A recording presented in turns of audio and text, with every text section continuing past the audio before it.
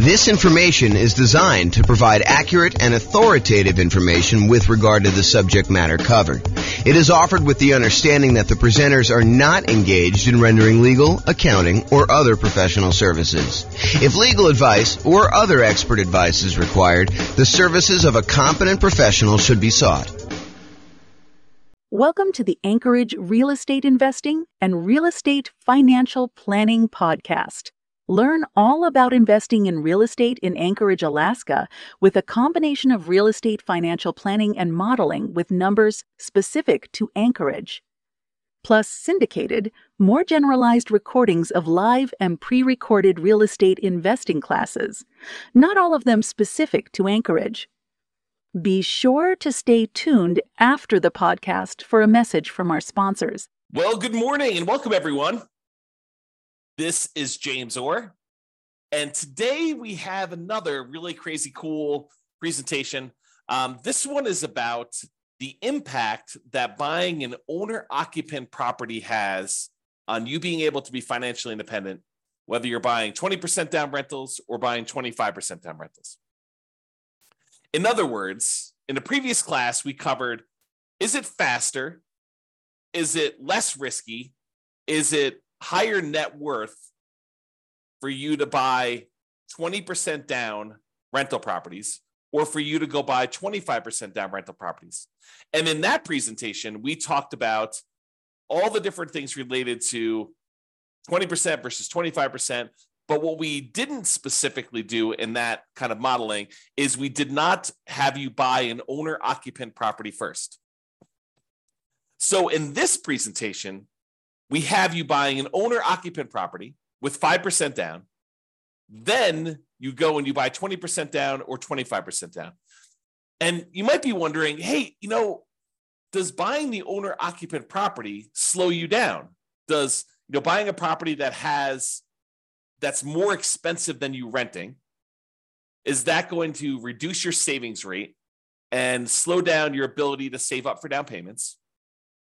Or does buying an owner-occupant property where the mortgage payment, the principal and interest part of the payment, not the taxes and insurance, those are actually going up, but the mortgage payment stays fixed such that over time you end up saving more money than if you didn't buy an owner-occupant property, because rents would keep pace with inflation. So the amount you're saving would normally stay about the same over time. But if you buy an owner-occupant property and you have that mortgage payment be fixed, maybe at the very beginning, it's worse for you. You're saving less. But because the principal and interest part of the payment does not change, that remains static.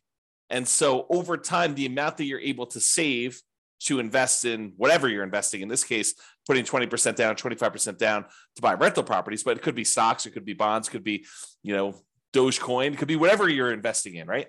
Because you'll end up having more to save if you buy this owner-occupant property as time goes on, because you fix in your cost of living expense, part of your cost of living. There's still some that's going up, the taxes and the insurance and the maintenance and all that other stuff on the property, but the mortgage payment is fixed.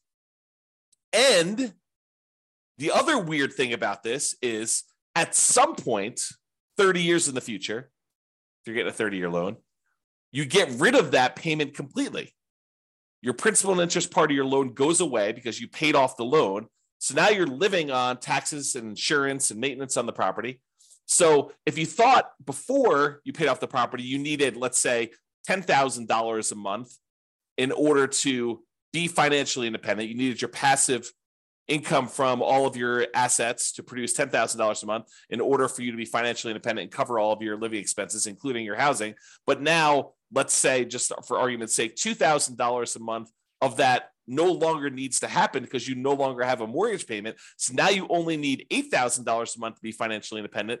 Well, that's super interesting, because if you were at $9,000 a month in passive income, by paying off your mortgage, you instantly become financially independent. And so whenever you pay off that mortgage, if you were really close to being financially independent, it may be you're there, or it may be that you're really, really close to doing it. So all of these things impact whether you're going to be better off buying an owner-occupant property and putting 20% down, or buying an owner-occupant property and putting 25% down. So what we're going to do today is we're going to look at the difference between putting 20% down and buying rental properties or putting 25% down buying rental properties, but only after we bought a single owner occupant property first. In other classes, we will compare directly head to head, buying an owner occupant and then buying 20% down rentals to buying no owner occupant and buying 20% down rentals. But today we're going to actually do, in both cases, you're buying the owner occupant property and now you're buying either 20% down rentals or 25% down rentals. We're going to see which one of those is going to be faster to financial independence for you, which one is going to be higher net worth for you, and which one will be less risky. So that's what the kind of presentation is about today. So hope you're as excited as I am. Let's begin. So I modeled this in order to tell you which one is better. I modeled this for over 300 US cities. And what I went in there and I basically did is I set up a scenario in our real estate financial planner software that I wrote, and it allows us to go and model if somebody were to make a certain amount of money and they're saving a certain amount of money and they're buying properties that have certain characteristics based on whatever market you're in, and how long it takes you in order to get to the point where your investments actually all the returns from all your investments exceeds your kind of living expenses that you have there. And then we'll figure out how long it takes you to do that. And then we can measure a whole bunch of different things like net worth and time to financial independence and a whole bunch of different risk measurements. And honestly, we could go and look at any of the details. It's like probably 100 different variables that we track, but we'll kind of simplify for this presentation so I don't get too far in the weeds. So I did all those analysis, and then we're summarizing all that analysis. You can, and probably should, drill into the individual city that you're considering doing this in so you can get more details. Okay, so here's the comparison. In both scenarios, whether you're buying 20% down or 25% down, you're buying an owner-occupant property with a 5% down payment to start with, and you're voluntarily paying private mortgage insurance. And if you remember, private mortgage insurance is an insurance that you pay in order to protect the lender because you didn't put 20% down. And we cover that in detail in a lot of other classes, so I'm not going to go into detail on that, but it is something that you are paying so that you can put less than 20% down when you buy the property. That way, if you default, the lender feels protected. And that's one of the conditions they have for you to be able to buy a property with less than 20% down. And then you are going to move into that property because you're buying an owner-occupant property to live in, and you are living in that property forever as part of our model. You are never moving out. You're never buying anything else to replace it. You're basically buying the property, moving in, living there forever. And then you buy your next property. In this case, you're going to be your rental properties when you've saved enough money for a down payment, plus closing costs, plus 6 months of reserves for both your personal expenses and the reserves on any properties that you own. And you can qualify for the loan based on a 45% debt to income ratio.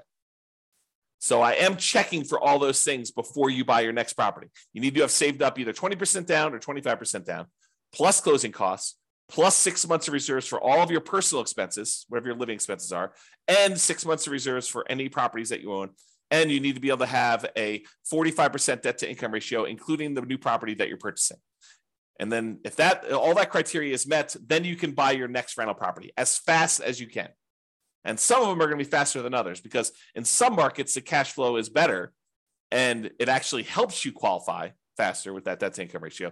And some of them, the cash flow is worse and it slows you down from being able to qualify for that 45% debt to income ratio. You need to wait until your properties actually cash flow a little bit better before you can qualify for the loan. Okay. And we're buying up to 10 properties total. One of them you're going to be living in, and up to 9 rental properties. So that's the criteria we're going to do. With the 20% down kind of situation, all those scenarios, you're saving up until you have 20% down to buy a non-owner occupant, an investment property, and you're going to put a renter in the property, and you're going to repeat that until you have 10 properties total, 9 of them are rentals. For the 25% down, very similarly, you're going to save up until you can buy 25% down non-owner occupant properties, and you put a renter in the property, and you repeat that until you have 10 properties with 9 rentals in that situation. And realize that when you put 25% down, cash flow tends to be better. Why? Because you get a slightly better interest rate when you put more down. When you go from 20 to 25%, there's a bump, an improvement in your interest rate that you're getting from the lender. And also you're borrowing less. Instead of borrowing 80% of the property value, you're now borrowing 75% of the property value. So the monthly payment on that is lower just because you're borrowing less. So your monthly payment improves in 2 ways. Number one, it improves because you have a lower interest rate. and it improves because you're borrowing less on the property. So you have improved cash flow, but it takes a little bit longer for you to save up that extra 5%. So your acquisition speed, at least in the beginning, is a little bit slower because it takes you a little longer to save up 25%. But once you start buying these 25% down rentals, the cash flow from them is a little bit better. So maybe your speed to acquire them actually speeds up later because you're actually producing more cash flow. And in a future class, this is not this class, but in a future class, I'm going to show you the comparison between buying properties with 20% down or buying properties with 25% down versus actually saving up and paying 100%, buying the properties for all cash. You may think that that's going to take forever. It's going to be so much slower than putting 20% down or putting 25% down because you're able to acquire the properties quicker and then you've got the asset growing and all this other stuff. If you go and you wait until you buy the property free and clear, it takes so much longer to do that. You may not buy a property for, 15 or 20 years or whatever it is. Yes, but then once you buy the property, the cash flow on it is amazing because it's free and clear. And so that actually has a much more significant impact than I think a lot of people would think. And the speed difference between 20% down, 25% down, and buying a property free and clear is not what most people think it is. That's all I'll say for now. Realize that's coming soon. Okay. If you want to drill down and look at the charts that I'm going to present here, you can go to that URL on the screen there. I'll put it in the show notes if we're publishing this to the podcast, so you can click on it and you can see the difference between 20% and 25% down for the ones we're doing today. And by the way, a lot of the ones that I'm going to do in the future are already up. I tend to make them in advance. This is not like I make them and then present them, all on the same day. So realize that if you want to jump ahead and see some of the other comparisons we have, you can go drill down into those. You can even drill down to the individual city. All right, pause for a drink. All right, so because we're measuring how quickly people are achieving financial independence, I thought I should probably tell you what my definition of financial independence is. So financial independence is when your assets exceed the expenses you have for that particular person. So, excuse me, if someone is making whatever it is, and the amount they make varies by city, because in order for you to qualify for a house in one city might be more or less than qualifying for a house in another city. So I do take that into account. I basically set your income to be such that you can afford about a median price house in that marketplace. But then it also means that you need to overcome that higher income. You need to replace that higher income. So you're handicapped. You do make more money so you can actually buy the houses quicker, but then you're also handicapped because you need to make that much more in order to be considered financially independent. Okay, so what does that mean to be financially independent? You need to have income coming in from these 5 sources exceed your minimum expenses. Okay. Number 1 is net positive cash flow from rental properties. You take all of the income from all your rentals.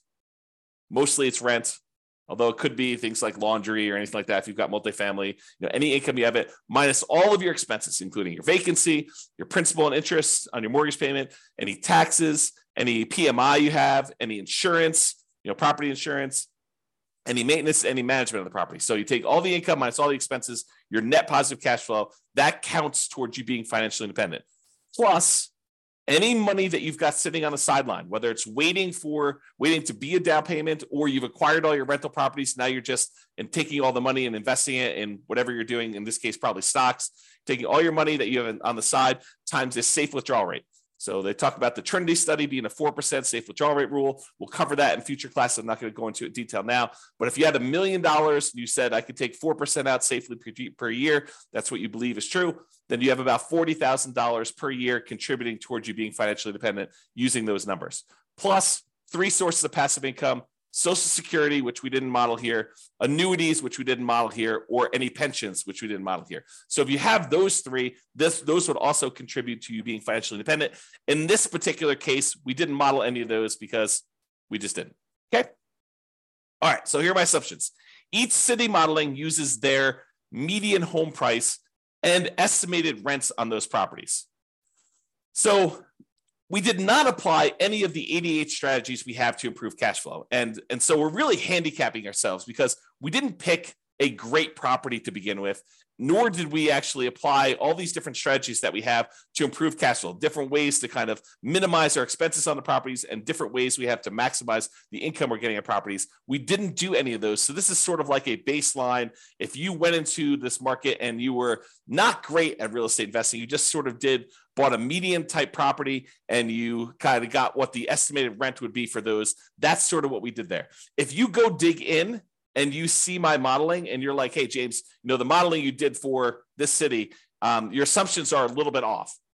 Go ahead and reach out to me. I will go ahead and update those. I will rerun it, and then it will update all the charts and stuff like that. It doesn't update the presentation, but it'll update all the charts of the website and make those accurate for everyone in the future, okay? Now, continuing on with the assumptions. The job income does vary based on the city so that they can afford a property in the marketplace. If I said everybody earns $5,000, then people in California would never buy a house because they would never be able to qualify for debt to income based on the home prices there, okay? But someone in, I don't know, one of the lower cost cities, probably in the South, those tend to be a little bit less expensive in general. Those guys may be able to do this whole model on $5,000 a month or $6,000 a month or whatever their numbers happen to be. I do it such that they can qualify for a typical property in that marketplace, a median price property in that marketplace when they do that. But we also consider that if you are earning more, you need to actually replace that money to be financially independent. So it's not like we're saying you need to replace $5,000 a month. No, you need to replace what your income that you were earning was so that you can become financially independent. That way, we're trying to level the playing field when we do our comparisons. Another way of saying this, in cities where they have higher income, they need more passive income, more investment income, and more rental income to be considered financially independent. So while a little bit is given to those that earn more is expected for them to become financially independent at the end. And another assumption, we start with just enough in down payments to buy a 5% down owner-occupant property based on wherever they are. So it's 5% of whatever the prices of properties are there with closing costs. So we estimated 7% of the price of properties in their marketplace to kind of give them a little bit of buffer there. And if it's less than $10,000, which I don't even think it is, but if it's less than $10,000, then we set that as a minimum bar. So everyone starts with at least 10K. In most cases, it's going to be more than that. And so some people are starting with a little bit more. Some people are starting with a little bit less, depending on the market. And the interest rates we're using for the owner-occupant property, as of right now, they're probably in this ballpark. They change a little bit each day. And with all the volatility going on in the marketplace, I'm recording this in March 28th of 2023. But if you kind of look at what the interest rates are, we're saying that interest rates are about 6.5% for owner occupants with 5% down. Plus, in addition to that, they'll have PMI. And if they're going to go buy a non-owner occupant property with 20% down, interest rates are estimated to be 7% for our modeling and no PMI for that because they're putting 20% down. And if you're getting a 25% down non-owner occupant loan, it's 6.75. So it's a 0.25% or quarter point difference between buying with 20% down versus buying 25% down. And I think that's conservative. Check with your lender because it varies a little bit each day, but I think that usually it's a little bit more than that. So I'm slightly handicapping the 25% down purchases by not giving the full benefit that they're going to get. And in that case, by the way, they're not paying PMI either. So with both of the non-owner occupant purchases, they're not paying PMI. Okay. And I modeled this out for 100 years. Not because I think you're going to live to be 100 years from now old, which you may very well, but because I was modeling it out for 60 years at first, which I think for some people is too short and some people it's probably too long. However, we're finding that sometimes they achieve financial independence right after we stop doing our modeling. So I did 100 years to give us a wider range of finding out when people achieve financial independence. And you can see all of my assumptions in detail if you go to, at least for right now, realestatefinancialplanner.com/model. And you can pick your city and see a ridiculous number of models for your particular city and other cities if you want to see those too, and a whole bunch of comparisons of aggregate data for all the different cities at the same time. All right, so let's jump into the data. Let me take a drink. So financial independence achieved. It turns out that when you buy an owner-occupant property and then you buy 25% down investor properties, you achieve financial independence faster in 216 cities out of 305. So in other words, about 2/3 of the time, it would be faster for you in achieving financial independence in 2/3 of the cities if you put 25% down when you bought your rental properties. If you decided only to put 20% down, it would be faster in about 29 cities, about 10% of the cities. So in 10% of the cases, it was better for you to put 20% down. In 2/3 of the cases, it was better for you to put 25% down. And in 60 cities, about 20%, it didn't matter at all. It was exactly the same. Time to be financially independent. Okay. So there were a bunch of cities where you never quite achieved financial independence, about 20 or so, give or take. And that varied. So, and most of those, you didn't achieve financial independence, whether you put 20% down or 25% down. Now, you may have accumulated a rather large net worth, but you may not have actually qualified mathematically as all those criteria we kind of said about cash flow and invested assets times safe withdrawal rate. That may not have technically triggered you to be financially independent. However, if you're 65 years old, let me use an extreme example. If you're 100 years old and you've got $10 million invested between your properties and your invested assets and stocks and bonds and everything else, and even though you technically don't qualify where the cash flow from your properties and the invested assets times your safe withdrawal rate actually equals what you need to be considered financially independent. If you have $10 million and you're 100 years old, are you probably okay? Yeah, probably, because you could probably spend, if you think, hey, look, the maximum I might expect to live is to be 110. So I could spend $1 million a year and just deplete my assets so that I end up with zero. So technically you could do that. So there may be situations where you have a whole bunch of assets, millions of dollars in net worth, but you technically don't achieve financial independence in the mathematical sense, where the income coming in from the properties and the income coming in from your invested assets times safe withdrawal rate and the pensions and annuities and Social Security, those combined too. But those don't quite make you financially independent. Okay. All right. So this shows you a histogram showing you how many of the cities achieved financial independence broken out by time. And so you can see, like, let's look over here on the low end here. There are some that achieve it in, and probably in the 5 year or so range. There's about 5 cities that do that. And it doesn't matter if you put 20% down or 25% down, it's about the same number. The same thing here with this kind of up here when you're in the 8-year rule, kind of like in that general period of time. And then about 10 years, looks like there are some properties where if you put 20% down, you achieve financial independence a little faster compared to 25% down. But what I want to point out to you about this is these look relatively similar to me, except there's this big bump here right after about the 30-year point. What is happening after this 30-year point? What happens after 30 years? You pay off your owner-occupant property because you bought the property with 5% down at the very beginning. Then you started saving for your investment properties. But after 30 years after you buy your owner-occupant property, that thing gets paid off. So a whole bunch of scenarios got to the point where they were financially independent as soon as you paid off this owner-occupant home. So you can see there's a big bump in here from when people pay off their houses. Now, that's not what's doing it for everybody, but it does have a big bump there when that happens. Okay? So you can see that. All right. So what this chart is showing you, it's showing you how many months faster it was to put 25% down or to put 20% down for each individual city. Each city is its own dot.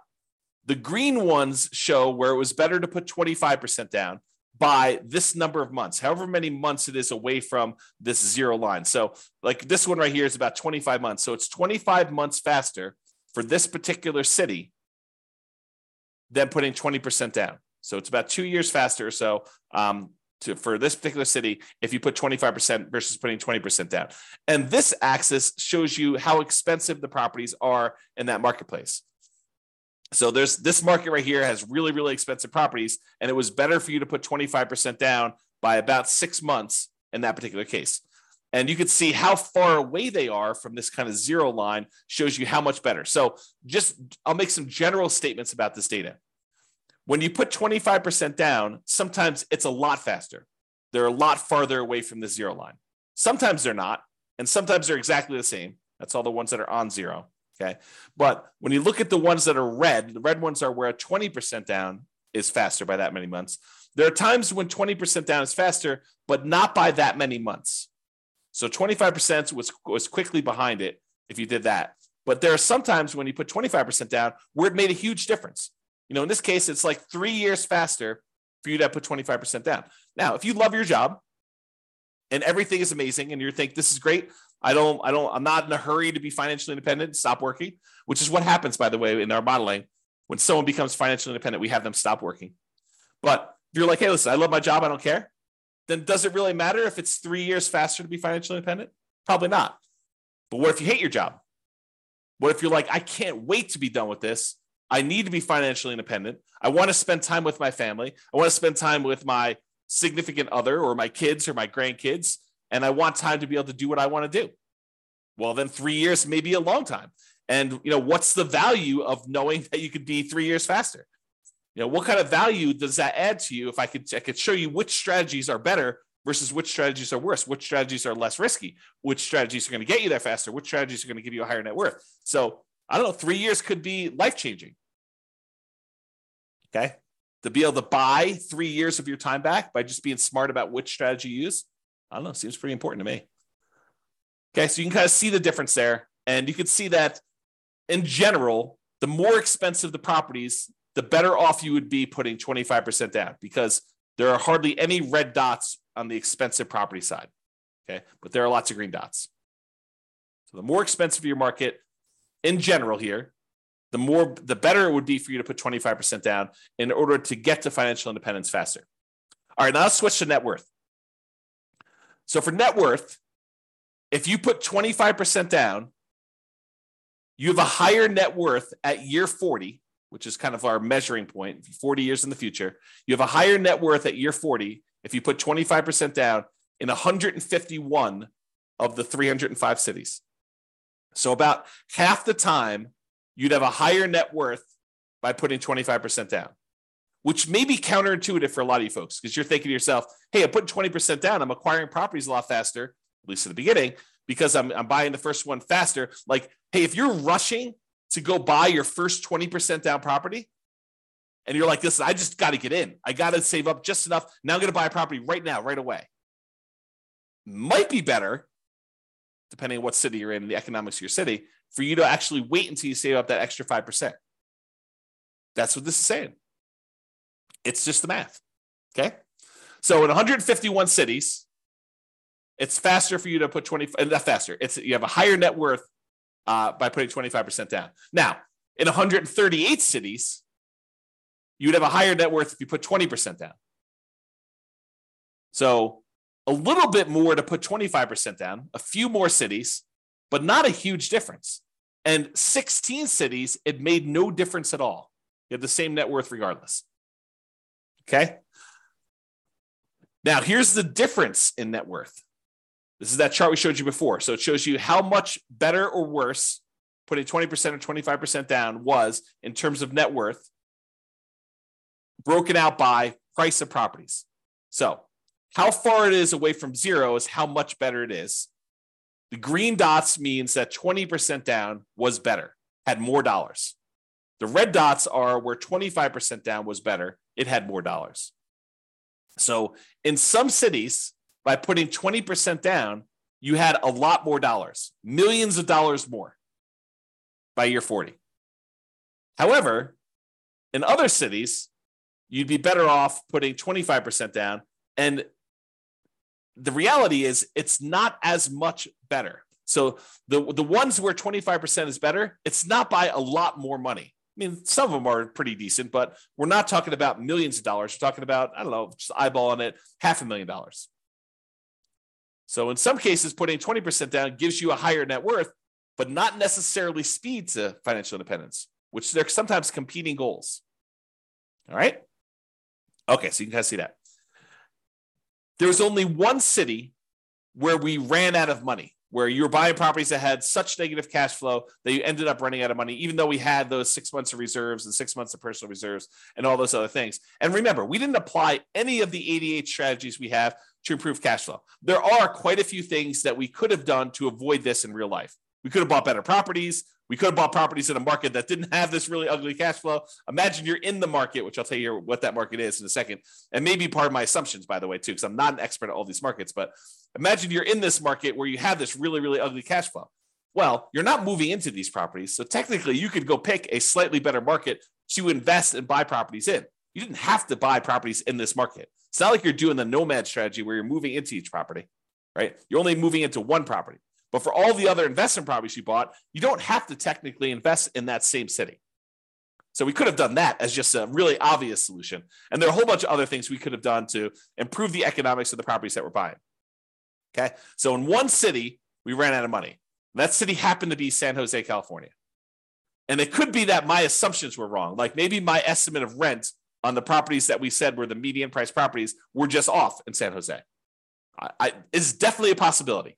So if you happen to be in San Jose, please reach out to me and let's go over the assumptions that we used for San Jose and we'll correct those. And then we'll rerun it. And maybe San Jose looks amazing then. I don't know.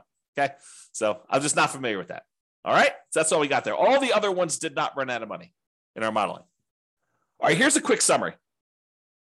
So this shows you, there's two different slides here. One where we look at what the median was. And by median, I mean, we took all the values, let's say for net worth as an example, we lined them up from the smallest net worth to the highest net worth. Then we looked at what the middlemost one was. And we told you what the median, the middlemost number was for net worth. And so, for example, with 20% down, the median, the middlemost net worth was just about $8.9 million. But the median net worth when you put 25% down was about $9.023 million, or a little bit more, about $100,000, $116,000 difference. Not a big difference, in my opinion. It's about 1.3% different, with 25% being a little bit higher on median net worth. Now, I did median, but I also do average. Average is where you add up all of them and you divide by the number that you have, and so you get an average. Okay, and so the average net worth is about 11.9 million versus 11.8 million. Again, about $134,000 difference. Again, about 1.1%. So not a significant difference there in net worth. But in both cases, I'm sorry, in the case of median, 25% down is a little bit better. In the case of average, 20% down is a little bit better. So depending on whether you're looking at the median case or the average case, depends on which one would have been better for you, 20% or 25%. But honestly, they're only like 1% off. And that's not that big of a difference. And in addition to that, this is a net worth 40 years in the future. So it's in like inflated dollars. You think about that, right? Like think about, 40 years ago, what the cost of things were. They were a lot cheaper than they are today. And so if you look 40 years to the future, things are a lot more expensive. If you want to kind of adjust back to today's dollars, the really rough rule of thumb is about 1/3 of that value is what it would feel like in today's dollars. So it's like almost having a $3 million net worth on median, or whatever that is, $4 million on average. Okay, really rough math. Okay, so number of properties that were short on median, basically none were short because there was only that one that was. You're typically buying 10 properties in both cases, no matter which one you do. However, the time to be financially independent is about 492 months if you put 25% down versus 509 months, a little slower if you put 20% down, which means that on median, the middlemost one had about a 17-month difference. It was about 3.3% faster for you to put 25% down than for you to put 20% down. Interesting, right? And if you look at the average, putting 25% down was about 1.7% faster, a little bit less than a year, 9.2 months. All right. Now, let's look at risk. And I'm not going to go into detail on risk. You can go research this. In fact, I probably need to do several classes on all these different risk measurements. But when you think about all the different ways we could measure risk, like how much could rents drop before we have negative cash flow? Or how much can price drop before we'd have negative equity? Or what is our debt to income ratio? So the number that lenders tend to like to use to see how risky we are before they're willing to approve us for a loan. Or how much debt do we have to the amount of net worth we have, or how much debt do we have to how liquid we are, how much money we have sitting in cash somewhere, or how many months of reserves we have. We talk sometimes about having 6 months of reserves or 12 months of reserves. Well, sometimes you can have lots and lots of months of reserves if you have a large bank account balance, like 700 months of reserves. Okay. So if we wanted to measure all of these measures of risk, it turns out 25% down is universally better. It is better in all the different measures of risk. It's less risky to put 25% down when we look at all the median numbers over the full 100 years. Now, does that mean that it is always less risky? No, it could mean that in year 1 or year 5 or something like that, that 25% down is worse, but that over the long haul, over a very long period of time, because we measure this over the entire period that we're modeling, 25% down is less risky than putting 20% down. And that is true in most of the cases in average too. The spots where it's not true with averages is your average debt to account balance. So you have more liquidity if you put 20% down, and the number of months of reserves, which honestly is not that big of a difference. It's 0.9% difference. So, but most of the time, 25% down is less risky when we look at that. Okay. Now I told you this before. I've been using median home price and what I think rent would be by looking up some rents on those properties. And so these are not like cherry-picked deals. You could apply the 88 strategies we have to improve cash flow to improve on these numbers. Excuse me. Let me take a drink. So you could do better than this, is what I'm trying to tell you. You should be able to choose, and you should be able to do better. And I do model some of these improvements in other modeling, like buying 10% less price properties, or getting a discount, or buying down your interest rate, or all these different things. We do model those, but we'll get to those eventually. But these are sort of like the basic cases.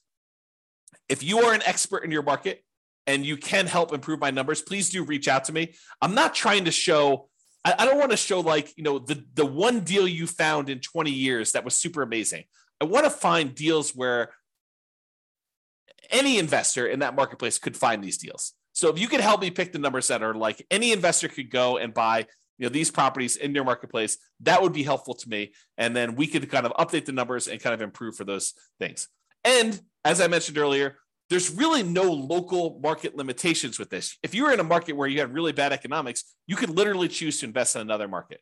You could go put your 20% down and buy properties in a much better cash flowing marketplace than the one you're living into. Now, the one you're buying is an owner-occupant, you're buying that in your local marketplace. But all the other investment properties, the 9 other rentals, could be somewhere else. So just realize that it could be better than what we're showing. All right, so in conclusion, in our current market conditions, our current price, our current interest rates, our current rents, in about 305 U.S. markets, using what I would consider to be less than ideal median price to rent properties, putting 25% down is slightly better in terms of net worth and speed to financial independence. The market does matter, though. This is not universally true, which is what I think is really frustrating to people who, when they get online, the online forum, they're arguing. It's better to put 20% down. It's better to put 25% down. Here are my reasons. Here are my reasons. And they kind of go head to head and they start really becoming combative. And one of them could be in a market where it is better to put 20% down. Another could be in a market where it is better to put 25% down. So you got to look at these and see, in my marketplace, what is better to do that? And does that mean that, based on kind of our historical modeling, that will be true in the future? No, but probabilistically, you look at what you have and you can make adjustments along the way, right? In reality, you could be doing the 20% down because that looks better, but then your market shifts and we look forward and we're like, hey, look, now it's better to do 25% down in your marketplace. So you decide, hey, I'm going to start doing 25% down in the future and I'm going to keep optimizing. And maybe 3 years later, that shifts again. So you have to keep kind of on top of what is happening and optimize as you go to get the optimal results for yourself. Okay. And then we can also, not that I want to go off on a big tangent, but we can look at what you actually have. And then that becomes part of the equation for figuring out what is optimal moving forward, because what you have may dictate some of the differences that you have in the future. So by having 3 rental properties that you bought a certain way may impact which of these options you really should do. Okay. All right. In general, putting 25% down is less risky. I think that's a good general way of saying it. There are some small exceptions to that, but in general, that's it. It is best, in my opinion, for you to look closer at your specific market, your specific situation, and apply as many of the 88 cash flow improving strategies as practically possible to improve on your own implementation. You can go look at realestatefinancialplanner.com/model to get some ideas of how various things impact this as well. All right, that's all I got for you. Hope you enjoyed. This has been James Orr. Have a great day. Bye-bye for now. With home prices up, mortgage interest rates up, and rents up, but not quite enough to counteract the higher prices and interest rates, cash flow on rental properties in Anchorage is harder than ever. Book a call with the Real Estate Financial Planner to apply our proprietary 88 strategies to improve cash flow on your rental. See the show notes for a link to schedule your call and improve your cash flow today. If you're a real estate agent, lender, or professional in Anchorage that wants to help our real estate investor listeners, consider reaching out to learn about collaboration opportunities with this podcast. We'd love to add more value to our listeners by having you assist our investors buy, sell, and finance their real estate investments. See the show notes to schedule a call to discuss collaboration opportunities.